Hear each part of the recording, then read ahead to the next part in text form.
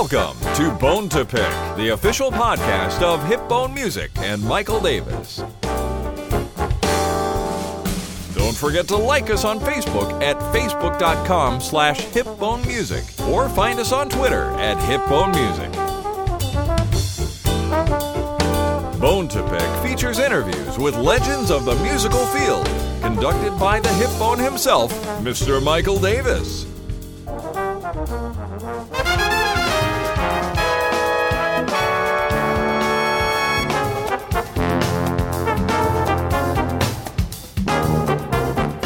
Hi everybody, welcome to Bone to Pick and our brand new series within Bone to Pick. I call it Bone to Pick Biz. And we are going to be talking to outstanding business professionals who also have a connection to music and picking their brain, getting their ideas about how they've had success in their business and how we might apply that to our lives as musicians. I remember back in the day when I was going to the Eastman School of Music, which is a wonderful school and great study there as far as music. There was so much emphasis on us becoming a great musician and trying to master all our skills, which we absolutely have to do. But one of the things I always felt got overlooked was the importance of the business aspect of music. After all, it is still a business. And I think with the significant changes that have happened in the music business over the last 20 years, and for sure there are going to be significant changes in the next 20 years, I think if we can pick the brain of a great business person and see what they're thinking and maybe get some of their philosophies and ideas, we're going to be able to apply those to the music business and really enable ourselves to kind of think outside the box. So we are very, very fortunate today. We are going to start right at the top. We have the CEO of Spirit Airlines with us today, Ben Baldanza, and he is a trombone player. He was accepted to the New England Conservatory of Music, ended up attending the Crane School of Music at SUNY Potsdam, went on to get degrees at Syracuse University and Princeton University, and has forged a remarkable career in the business world, and we're going to find out a lot more about that in just a little bit. My history with Ben, we met each other last summer when he ordered a couple things through the Hip-BoneMusic online store. We traded a couple emails, and he subsequently purchased the Michael Davis trombone by Shires. We traded a few more emails, and we really became friends. And today was the first day we met, and I felt like I'd met an old friend, and it just feels really good. He's got a great energy about him, and I know he's going to offer some great insight to us. So Ben, thank you so much for taking time out of your super busy schedule. I know you were on CNBC not too long ago, so we are honored to have you on Bone to Pick. We don't usually get a CEO, so we appreciate the opportunity to start at the top. So if you wouldn't mind, why don't you tell us a little bit about your background as a trombone player, and then how, what made you change gears and go into business, and just maybe Ben Baldanza, life at a glance, if you will. All right. Well, thank you, Michael. And it's great to be the sort of inaugural person on Bone to Pick Biz. I feel honored for that. Thank you very much. Well, our pleasure. Thanks. Well, when I was in high school, like probably a lot of younger musicians, music was such an important part of my high school experience. I played trombone in the wind ensemble and brass ensembles and sort of everything, even in the marching band. And all my friends were part of the band. It was as much a part of my social life as my life. And so going to school for music seemed like the obvious thing to do. Mm-hmm. So I auditioned at a couple schools. I was very happy to be accepted at the New England School of Music. I played the Hindemith Sonata. Oh, sure. Played the Blazevich Concerto No. 2. Played a couple things, and then I applied at a couple other schools. And while I was accepted at New England, it just financially didn't work for my family at that point. I'm the youngest of 5 kids, grew up in a very modest kind of upstate New York place. But I ended up going to Crane for a year, and I actually think that for my whole life, going to Crane was a great thing, because at Crane, I got to put my life a little bit more into perspective. And I played trombone there. They had a very good wind ensemble there that was directed by a guy named Anthony Maiello. And there were very few freshmen that made that wind ensemble, and I made the wind ensemble as a freshman, which was a not completely common, not unique, but not completely common thing at that time. So I felt that I was doing okay, but I also realized at Potsdam that while I loved playing trombone, and while I loved playing music, I was also interested in a lot of other things too. And I made this decision, at 19 years old or so, that if I want to have a really good life and the kind of life that I want to live as a trombone player, I'm going to need to be really, really, really good. and if I want to be a businessman, I just got to be good, right? And so maybe not really, really, really good. And I thought that trade-off was probably worth it. And so I transferred to Syracuse University, where I was able to participate very actively in their music program. And I had great instruction at Syracuse, played in their ensembles, continued to take lessons with, at the time, Bill Harris, who was the principal trombone of the Syracuse Symphony at the time. Yeah. And my trombone playing kept getting better and better, and yet I was also doing a lot of other things. When I graduated from Syracuse, I went to Princeton, where I still kept playing the horn, kept taking lessons, but then do other things. Then I started my career in the airline business, went to work for American Airlines, and I played in a band in Dallas for a little while. My wife called it the Old Codger Band because I was 24 years old and the next youngest person in the band was about 74. But it was still really fun. But then the realities of my business career were taking more and more time and such. It got harder and harder to play regularly, and the opportunities to play were, they weren't the priority then. So I kept my trombone and I kept all my music for a little while, but eventually I sold the horn, I sold all the music I had, and I thought I won't play the horn again. And then I've moved on in my career. I'm now the CEO of Spirit Airlines. The airline's doing great. I feel very good about that. And a couple of years ago, maybe probably 2009 actually, I just sort of got the hankering to play again. And I had a son in 2006, and he was starting to play violin, and I thought, that's so great. Maybe if he sees me to play the trombone, maybe he'll want to play the trombone someday. The way news dads think and things. Of course, yeah. And I started listening to recordings. And I started listening to recordings of Christian Lindbergh and Joe Alessi and Steve Witzer and Brett Baker and everybody who's recorded things. And in fact, the way I found Hip-BoneMusic was from Brett Baker, because he has a CD called Bone Man Walking. Right. And he plays Bone Man Walking on the CD. Right. And I was blown away by the piece. And I wrote to Brett Baker, I said, where do I get this music? This is awesome. And he said, you got to go to Hip-BoneMusic. And that's how I found your site. Oh, that's awesome.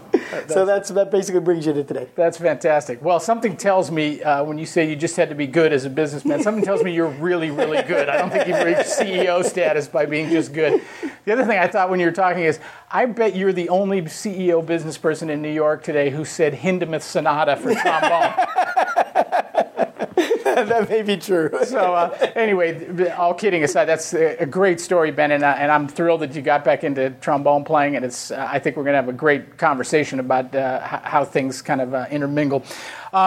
Given the fact that most graduates of music schools don't go on to become musicians, I was actually surprised at the percentage, but it's fairly high percent. You touched on it, but what specifically did you get from the music education side of things that you feel kind of was transferable over to the business world and where you ended up to today? Actually, quite a lot, I think. Being good at music has a lot of the same attributes as being good at anything. An attention to detail, a dedication to want to be better, a willingness to sort of learn what it takes to be better and follow best practices and things like that. Those are all very transferable skills in the business world. Particularly, I'm a very comfortable public speaker today. You'd have to ask other people whether I'm a good public speaker, and I'm not very comfortable at it. And I think a lot of that is actually from playing the horn. Because as you know, if you're playing a recital or you're playing an audition, it's not the most friendly or comfortable atmosphere necessarily. I mean, it may seem nice overall, but there are probably, essentially competitors in the audience are hoping you screw up a bit or maybe you don't play as well or something. Question, yeah. And if you can perform in that environment, speaking to people who want to hear what you have to say is just cake. And so I think that a lot of my natural comfort in speaking to larger audiences and presenting business issues and talking about Spirit Airlines to investors and things like that is because I learned to be confident in myself. And I got that through playing the trombone and learning to play in pressure kind of situations where you needed to play well and you needed to play well to sort of prove that you could do what you were trying to do. It's much easier when people actually want you to succeed. Yeah, wow, that's a great parallel. Yeah, I hadn't even thought of it in those terms. That's really great. when I go out and give master classes and clinics around the country, which I'm fortunate to do, I always tell students they have to think of themselves as the Mike Davis trombone store. Obviously, they think of whoever they are. They think of that as their own little store. And I've always thought that we need to approach things as sort of a small business owner.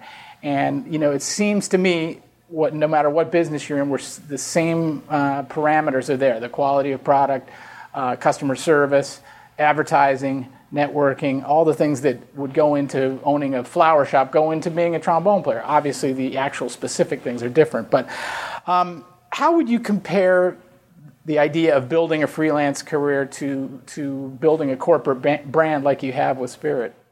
I think your advice when you do the master classes is terrific. And if it gets younger musicians thinking like that, I think that's great for them, because I think that's spot on.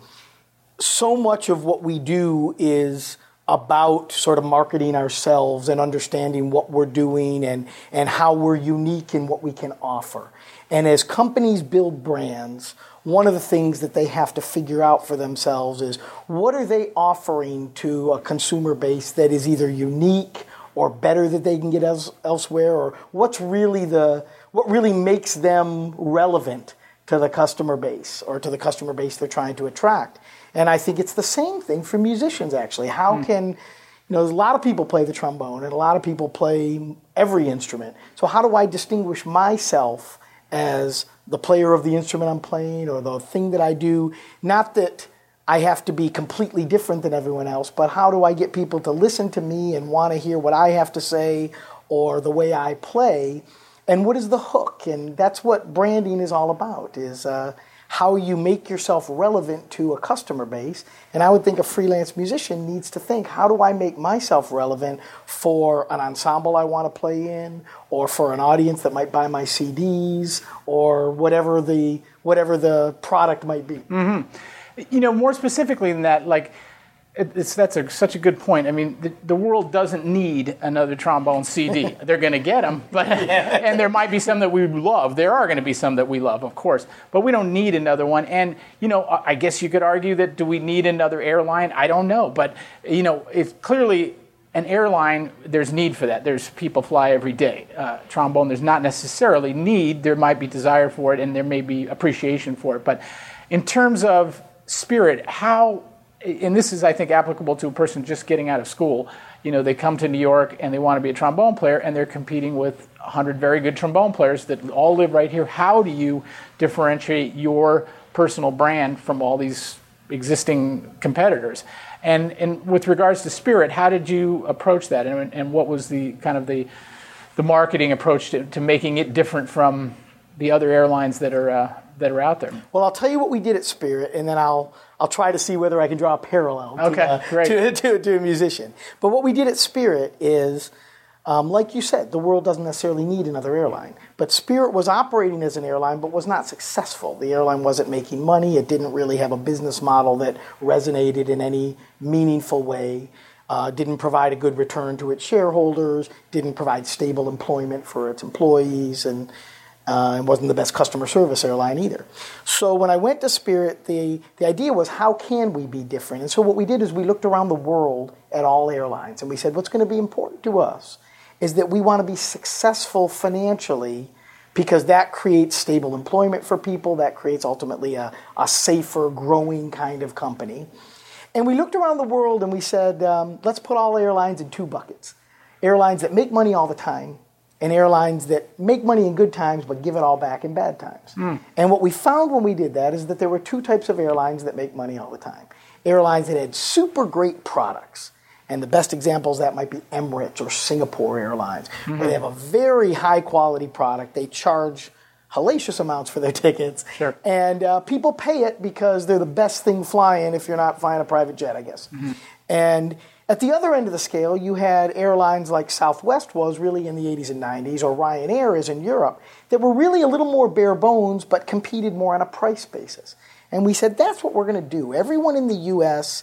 is chasing the corporate business traveler, and wants to figure out, I spent 20 plus years in my career figuring out how to get people to pay more for their tickets. And said, let's turn that on its side and say, let's just have the lowest price possible. And let's build an airline that's going to offer customers the lowest possible price, and we'll attract people who care about price more than anything else. Now, we won't have as much legroom as the other guy, maybe won't be as overall a comfortable kind of experience, but we'll be the cheapest way, the most inexpensive way to get from A to B. And we've built the whole airline around that idea, and it's been very successful for us because we're different. Now, if you're a musician, I don't know that you have that exact same idea, but look around at what other people are doing and see what's successful and what isn't successful. Find attributes of the things that are successful that you could be good at. Maybe you can modify a little bit. Maybe steer away from the things that haven't been that successful. But I think looking what other people are doing, what other companies are doing, won't define what you do, but it can help you maybe sharpen your approach as to how you want to do what you want to do. Yeah, great point. That's some really good information. And I think you're right. You play to your strengths, right, and try to minimize your weaknesses. Yeah. And the fact that you can identify your strengths and obviously your market, that's a huge thing. The other thing I might say, if I could, is that the idea of the Mike Davis store or whoever it is store, I don't know if you follow football at all, but big time. Year or two ago, I'm still in mourning about my Niners losing, but we'll go over that later. Well, a year ago when Robert Griffin III was coming out of Baylor, he made a statement that he was the CEO of Robert Griffin III Enterprises. And some people might have thought that was obnoxious. I thought there's a guy who's got his head screwed on straight. Yeah, right. Because he was saying, I'm going to manage my career for my brand, and I'm going to build my brand. And so having ownership of what you do and having pride in what you do and saying, I'm responsible for building me up and building what I do, I think that's really important. And I think he showed that there, and I think you see that in a lot of examples of people who end up succeeding. That's a great point. And pride extends to, such obvious things. We talk about it all the time with young people coming out of music schools. I mean, just something as simple as showing up on time every day. I mean, it seems like the most obvious thing in the world, but I'm sure for you too. I mean, you don't want, your people have to be there on time. It's just a basic common thread. And there's 10 common threads like that just always have to be covered. And then all the other points that you touched on, which are great.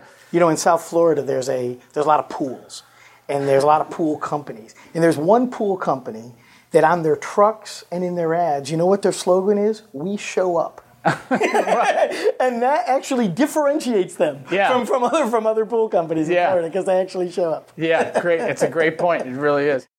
Having been a freelance musician my whole life, I've always been in this mindset of fluidity, to put it nicely, and then total lack of security on the negative side of things. And I think when you're in that freelance mode, you are constantly looking at, some days you've got 10 calls coming in for all kinds of jobs, and you're juggling things to keep everybody happy, and other days you're dialing your own phone to see if your phone still works because nobody's calling you. It's just part of being a freelance person. The other side of the music world is a steady job, which is a symphony orchestra. And the great thing about a symphony orchestra is it is steady, and you don't have to worry about if you're going to make your rent. You know what your situation is going to be. With all the economic volatility that's going on in American symphony orchestras right now, bankruptcy, work stoppages, strikes, tons of seasons are being shortened. I mean, in your neck of the woods, your former neck of the woods, Syracuse Symphony, recently, declared bankruptcy. I believe they've resurfaced. I think is in another entity, but Symphony Syracuse. Symphony Syracuse. So they're making a go of it, but it's changed, and they've downsized economically, I'm sure. From your perspective, as obviously a very successful executive, do you have any thoughts on how organizations like the American Symphony Orchestras can improve their lot and how they can do things that might give them a little bit more financial stability as we go forward? Yeah, I think orchestras need to. I kind of want to address both issues if I can. But I think orchestras have had a hard time in the U.S.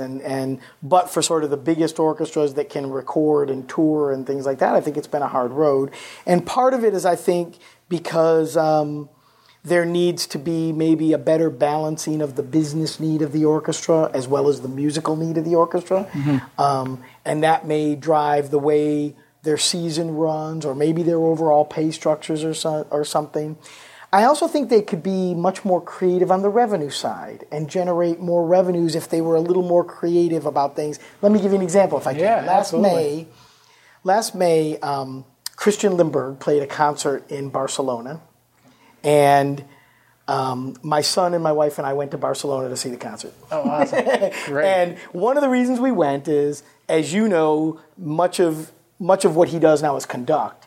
But at this concert, he was playing Mandrake in the Corner, which is a great piece he wrote, and the Leopold Mozart Concerto, two really great pieces, actually. And he was playing, so I thought, he rarely comes to the United States. Opportunity to take my son to Europe for the first time. Barcelona is a great city. Let's go have a great weekend. Yeah, it's a great city. So I contact the orchestra through the website, and I said, 6 months in advance, so I said, I want to come to this concert. And they said, that's great. They said, if you're interested, we have seats on the stage. And I said, really? So how does that work? And they said, well, you can sit right on the stage, and the seats are twice what they cost, like in the orchestra section. Uh-huh. But if you want that experience, we can do that. I said, absolutely. Like what? My son's playing violin. What better to have him sit next to the violins and watch what happens when you really play well? And so we get the tickets. We do the whole thing. We get to Barcelona. We go to the concert, and I show them our tickets, and they go, "Oh, come with me." And so they take us backstage. So the orchestra's getting ready. We're backstage, and everybody's taking out their instruments, warming up. Like, we shouldn't be here, right? And the woman who I talked to the email comes up and says, "Oh, we're so glad you're here. Where do you want to sit on the stage?" And I said, "What do you mean?" She goes, "Well, you can sit over here, you can sit over here. We have your 3 chairs, so you can put them wherever you want." And I realized at that point we were the only 3 people who weren't the orchestra that were going to be sitting on the stage. And so immediately I started thinking, oh my God, what if my son does something says something in the middle of things or says, "Daddy, let's leave," or something. Right? But he didn't. Okay. But anyway, we ended up sitting, on side of the orchestra, and what a spectacular experience for my son, what a spectacular experience for us. We actually walked out on stage with the orchestra. When the orchestra got up and left, we got up and left. And I told a friend of mine who's on the board of the Phoenix Symphony about this, and a light bulb went off in his head. He says, "Why don't we do that in Phoenix?" And that's an example of an orchestra that was very creative. They sold a product that they didn't even realize they had.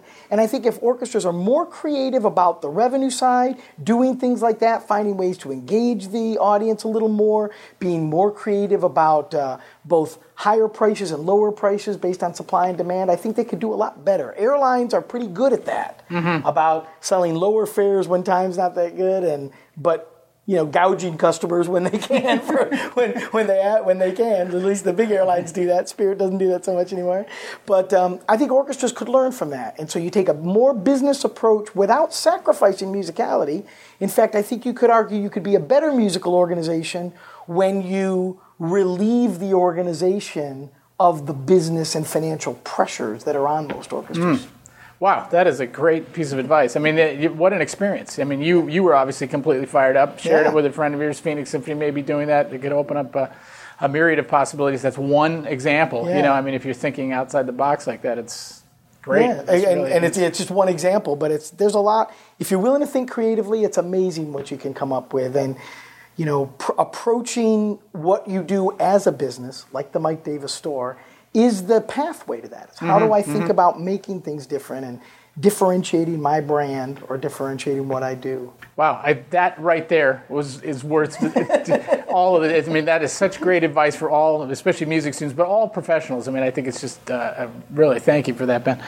I think as musicians, we are really striving to find balance in ourselves as musicians. What we can do and different aspects of what you need to be balanced in terms of having success as a musician. When I read books and articles about successful business professionals, they seem to have found balance in their own life. And I think that's important for musicians to know that too. It's like it's not just about being musically balanced, it's about being life balanced. And you seem like you really have that. We haven't known each other that long, but you talk so warmly about your family and about playing the trombone and about football, and then you talk very passionately about business. It's great. You seem to have tremendous balance. How have you achieved that balance in your life? And then I'm kind of assuming that music has been a focal point within that balance. Yeah, well, you're right about that. And I guess first of all, you have to want to have the balance. Mm-hmm. I once learned that, or someone once told me that if you want something really done well, give it to someone who's really busy. and then their point was people who are busy have learned how to prioritize, mm-hmm. and they've learned what they can afford to ignore for some period of time without, a really bad consequence, and can keep their mind focused on what are the most important tasks at hand. Mm-hmm. I could go to work every day and check the stock price and make sure my shoes are shined and do all kinds of things. But what I need to do when I go to work every day are the things that are most leveraged for me in my role as CEO at Spirit that are going to help the company. Mm-hmm. And if I don't know what those are, then I'm not going to be well prioritized. And mm-hmm. if I don't think about what those are, I'm not going to be as good a leader as I can be. I'm not going to lead my people as well, and the organization isn't going to be successful. So people have to want that balance. Another comment I'll share with you is I used to work for a boss who used to say, you have to make money and have fun. And he said, because if you're making money and not having fun, life just isn't worth it. But if you're having fun and not making money, it's not going to last long. Mm-hmm. And I thought that was pretty good advice, actually. And it gets to the whole balance of things. So I find that when I like to run, and when I run, I think about my job. Or I think about my trombone playing, or I think about my son, or I think about my wife or something. And if I have an orchestra or brass quintet rehearsal that evening while I'm at work, I'm even more dedicated through the day to make sure I get everything done in time so I can leave on time to make that rehearsal. And so I find that by doing different things, having a great relationship with a woman who's been my wife for 25 years, and having a son, and playing the horn, and participating in some things, and then running a company, every one of them is synergistic with the other. And if I over-focus on one too much, then my life really does get out of balance. Mm-hmm. But I find that using my trombone playing, using running, using other things, help my mind relax, help me work through problems that maybe I get stuck in other ways, and keeps me, I guess, on track to make sure I'm getting done what I need to get done so that I can participate in the next thing I'm going to go do. Well said. Boy, that's it. I don't need to. We could put that one to bed. Let's talk about stress for a minute. And I think we all deal with it in everyday life, and as musicians, obviously as a CEO. And obviously, the ability to handle that stress can make the difference between success and failure, no matter what you're doing. And whether you're a student auditioning for New England Conservatory, or auditioning for a symphony orchestra, or playing in front of thousands of people, or running a major multi-million-dollar corporation, stress is there every day. I'm sure you deal with stress very well, just in the way you talk about it, all the aspects of your job. How do you deal with it? How do you keep your head on straight when you're making decisions that, I'm trying to decide whether I should change the mute or not. You're trying to decide to make a decision that it's going to affect thousands of people's livelihoods here. So the level of stress is significantly higher, I would think. How do you approach stress, and how do you keep your head on straight when those decisions kind of elevate to that upper level? I think it's really two principal things that help me deal with stress, at least. One is confidence, and the other is prioritization. So if you're confident in what you do, and you get confident in what you do by getting better at what you do, by understanding what it takes to be successful at whatever you're trying to be, right?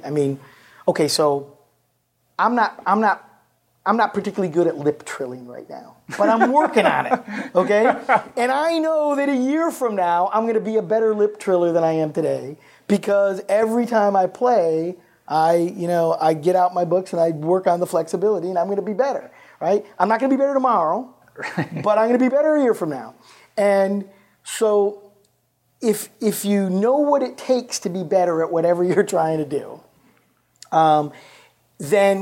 and you build a plan to get better and to perform well at whatever it is you're doing, running a business, running a store, being an athlete, being a musician, then you build a confidence in yourself that you can do it. Mm-hmm. And I think that's a big way to help relieve stress, because if you can do it, you don't need to be as stressed about it. A lot of stress comes from, what if I fail?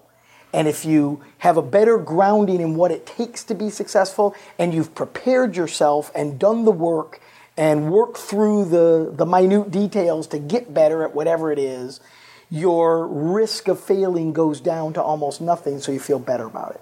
The other thing I think is prioritization, is knowing what's important to do and what's not important. And I know this is similar to what I said a few minutes ago, but I think it's very important to approach your day or approach your next hour or approach your week or whatever with a sense of what you're trying to accomplish and what's most important for you to accomplish. And prioritization, I think, can be defined as the act of knowing what you can ignore. Right? Because there's so much you can do, but just because you can do something doesn't mean it's the most leveraged thing for you to do. So for whatever you're trying to accomplish, if you're confident enough in your skills because you've dedicated yourself to be better, and you know what you're working on are the most important things for you to be able to get better. Now, probably lip trills aren't the most important thing for me to work on, actually. You'd be surprised what lip trills can do for you, man. maybe I need better breath control first. I don't know. But knowing those two things, I think that's what eliminates stress. Because stress comes from thinking you're going to fail. And you're going to think you're going to fail if you've forgotten to do something, or you've left something behind, or you think you might fail if you don't have the confidence that you can actually get it done. Yeah. So be prepared and prioritize well, and stress will go down. Yeah, well said again.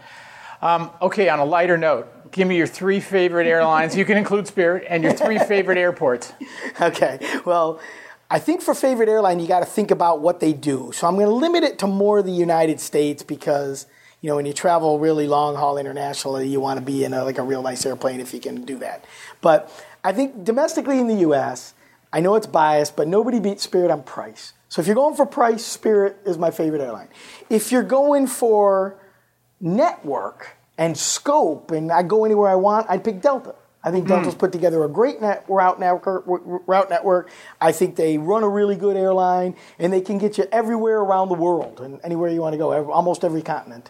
And I think they're great. And if you want just, really good, simple product, I think JetBlue's great. I think JetBlue does a nice job. You can watch TV, you can have legroom, you're going to pay a little more than you are on Spirit, but you're going to have that comfort. So I think it's really what you're looking for. And network Delta, product JetBlue, price Spirit. Cool. And how about your 3 airports? Airports, I love Reagan National Airport in Washington, D.C. I don't know if you're familiar with that airport. Sure, yeah. But it's a great little airport with super concessions. You can be at a meeting downtown and say, my flight's in an hour, I got to go, and still make the flight. It's terrific. I love JFK, and that's going to sound crazy if any New Yorkers are listening. But it certainly does to me, but go ahead, I'll let you finish. The thing I love about JFK, that's the airline geek in me that loves JFK, because you see the world at JFK. Yeah, that is true. And you see airlines from all over the world, and you see people from all over the world, and you hear languages that you didn't even know existed. And if you're a citizen of the world and you're interested in the world, you can go to the world by just going to JFK. So, I think it's amazing. And I would say the third airport I like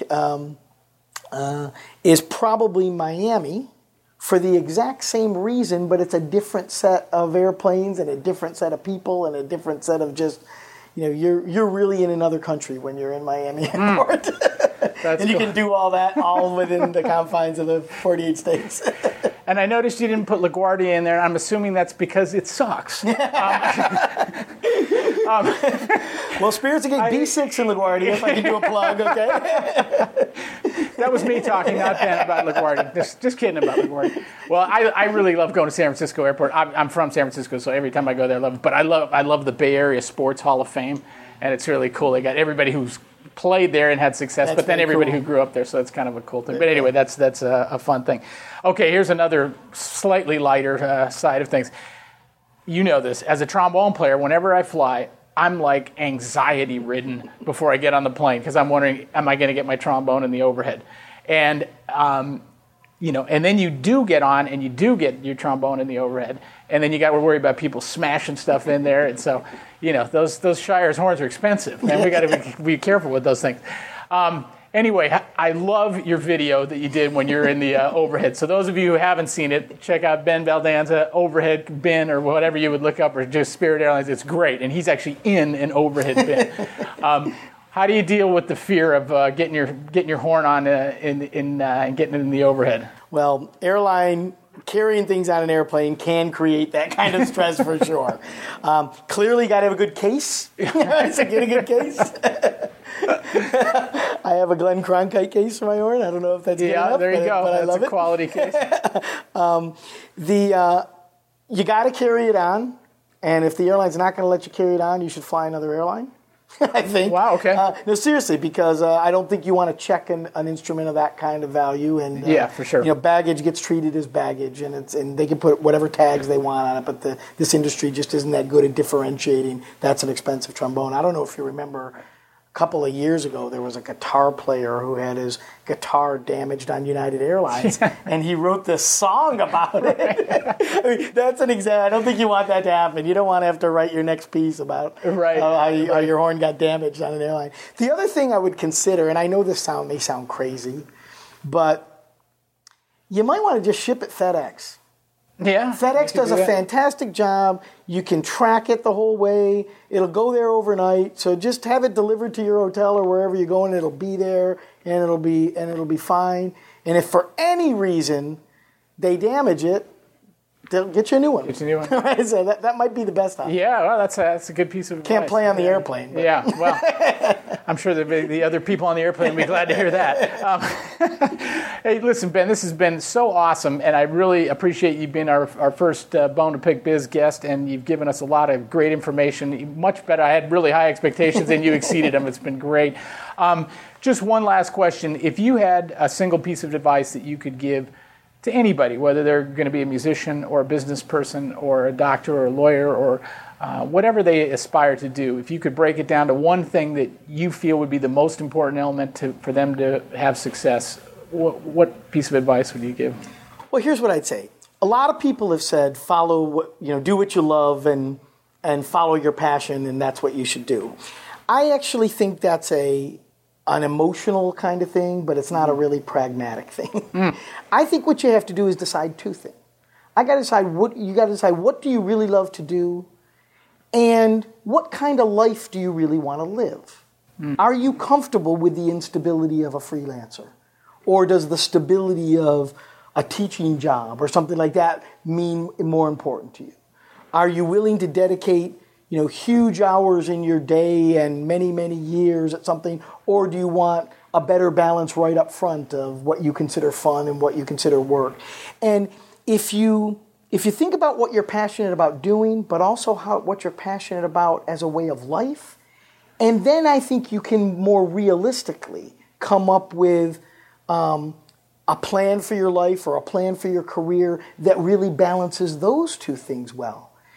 And that's kind of what I did in a sense. I realized that and maybe this makes me, this is one of the reasons I never should have been a musician, is I didn't know that I had it in me to do what I needed to do to be successful, and whether I was willing to do all that and what it would mean for me day-to-day living to do that. And so I said, well, I'll make it an avocation, and I'll still try to get better, and I'll still try to get good, but I'm going to balance that with also having a really good life as well. And for me, that's worked well. And so following your passion is something a lot of people have said, and that's important, but you got to balance that with having a pragmatic understanding of what kind of life you're willing to live. And are you willing to live with other people for a while? Are you willing to wait for a long while before you have kids? Because kids are a huge financial responsibility, right? And things. And you got to decide those things as part of your plan of what you want to do, and you'll come up with a better overall plan.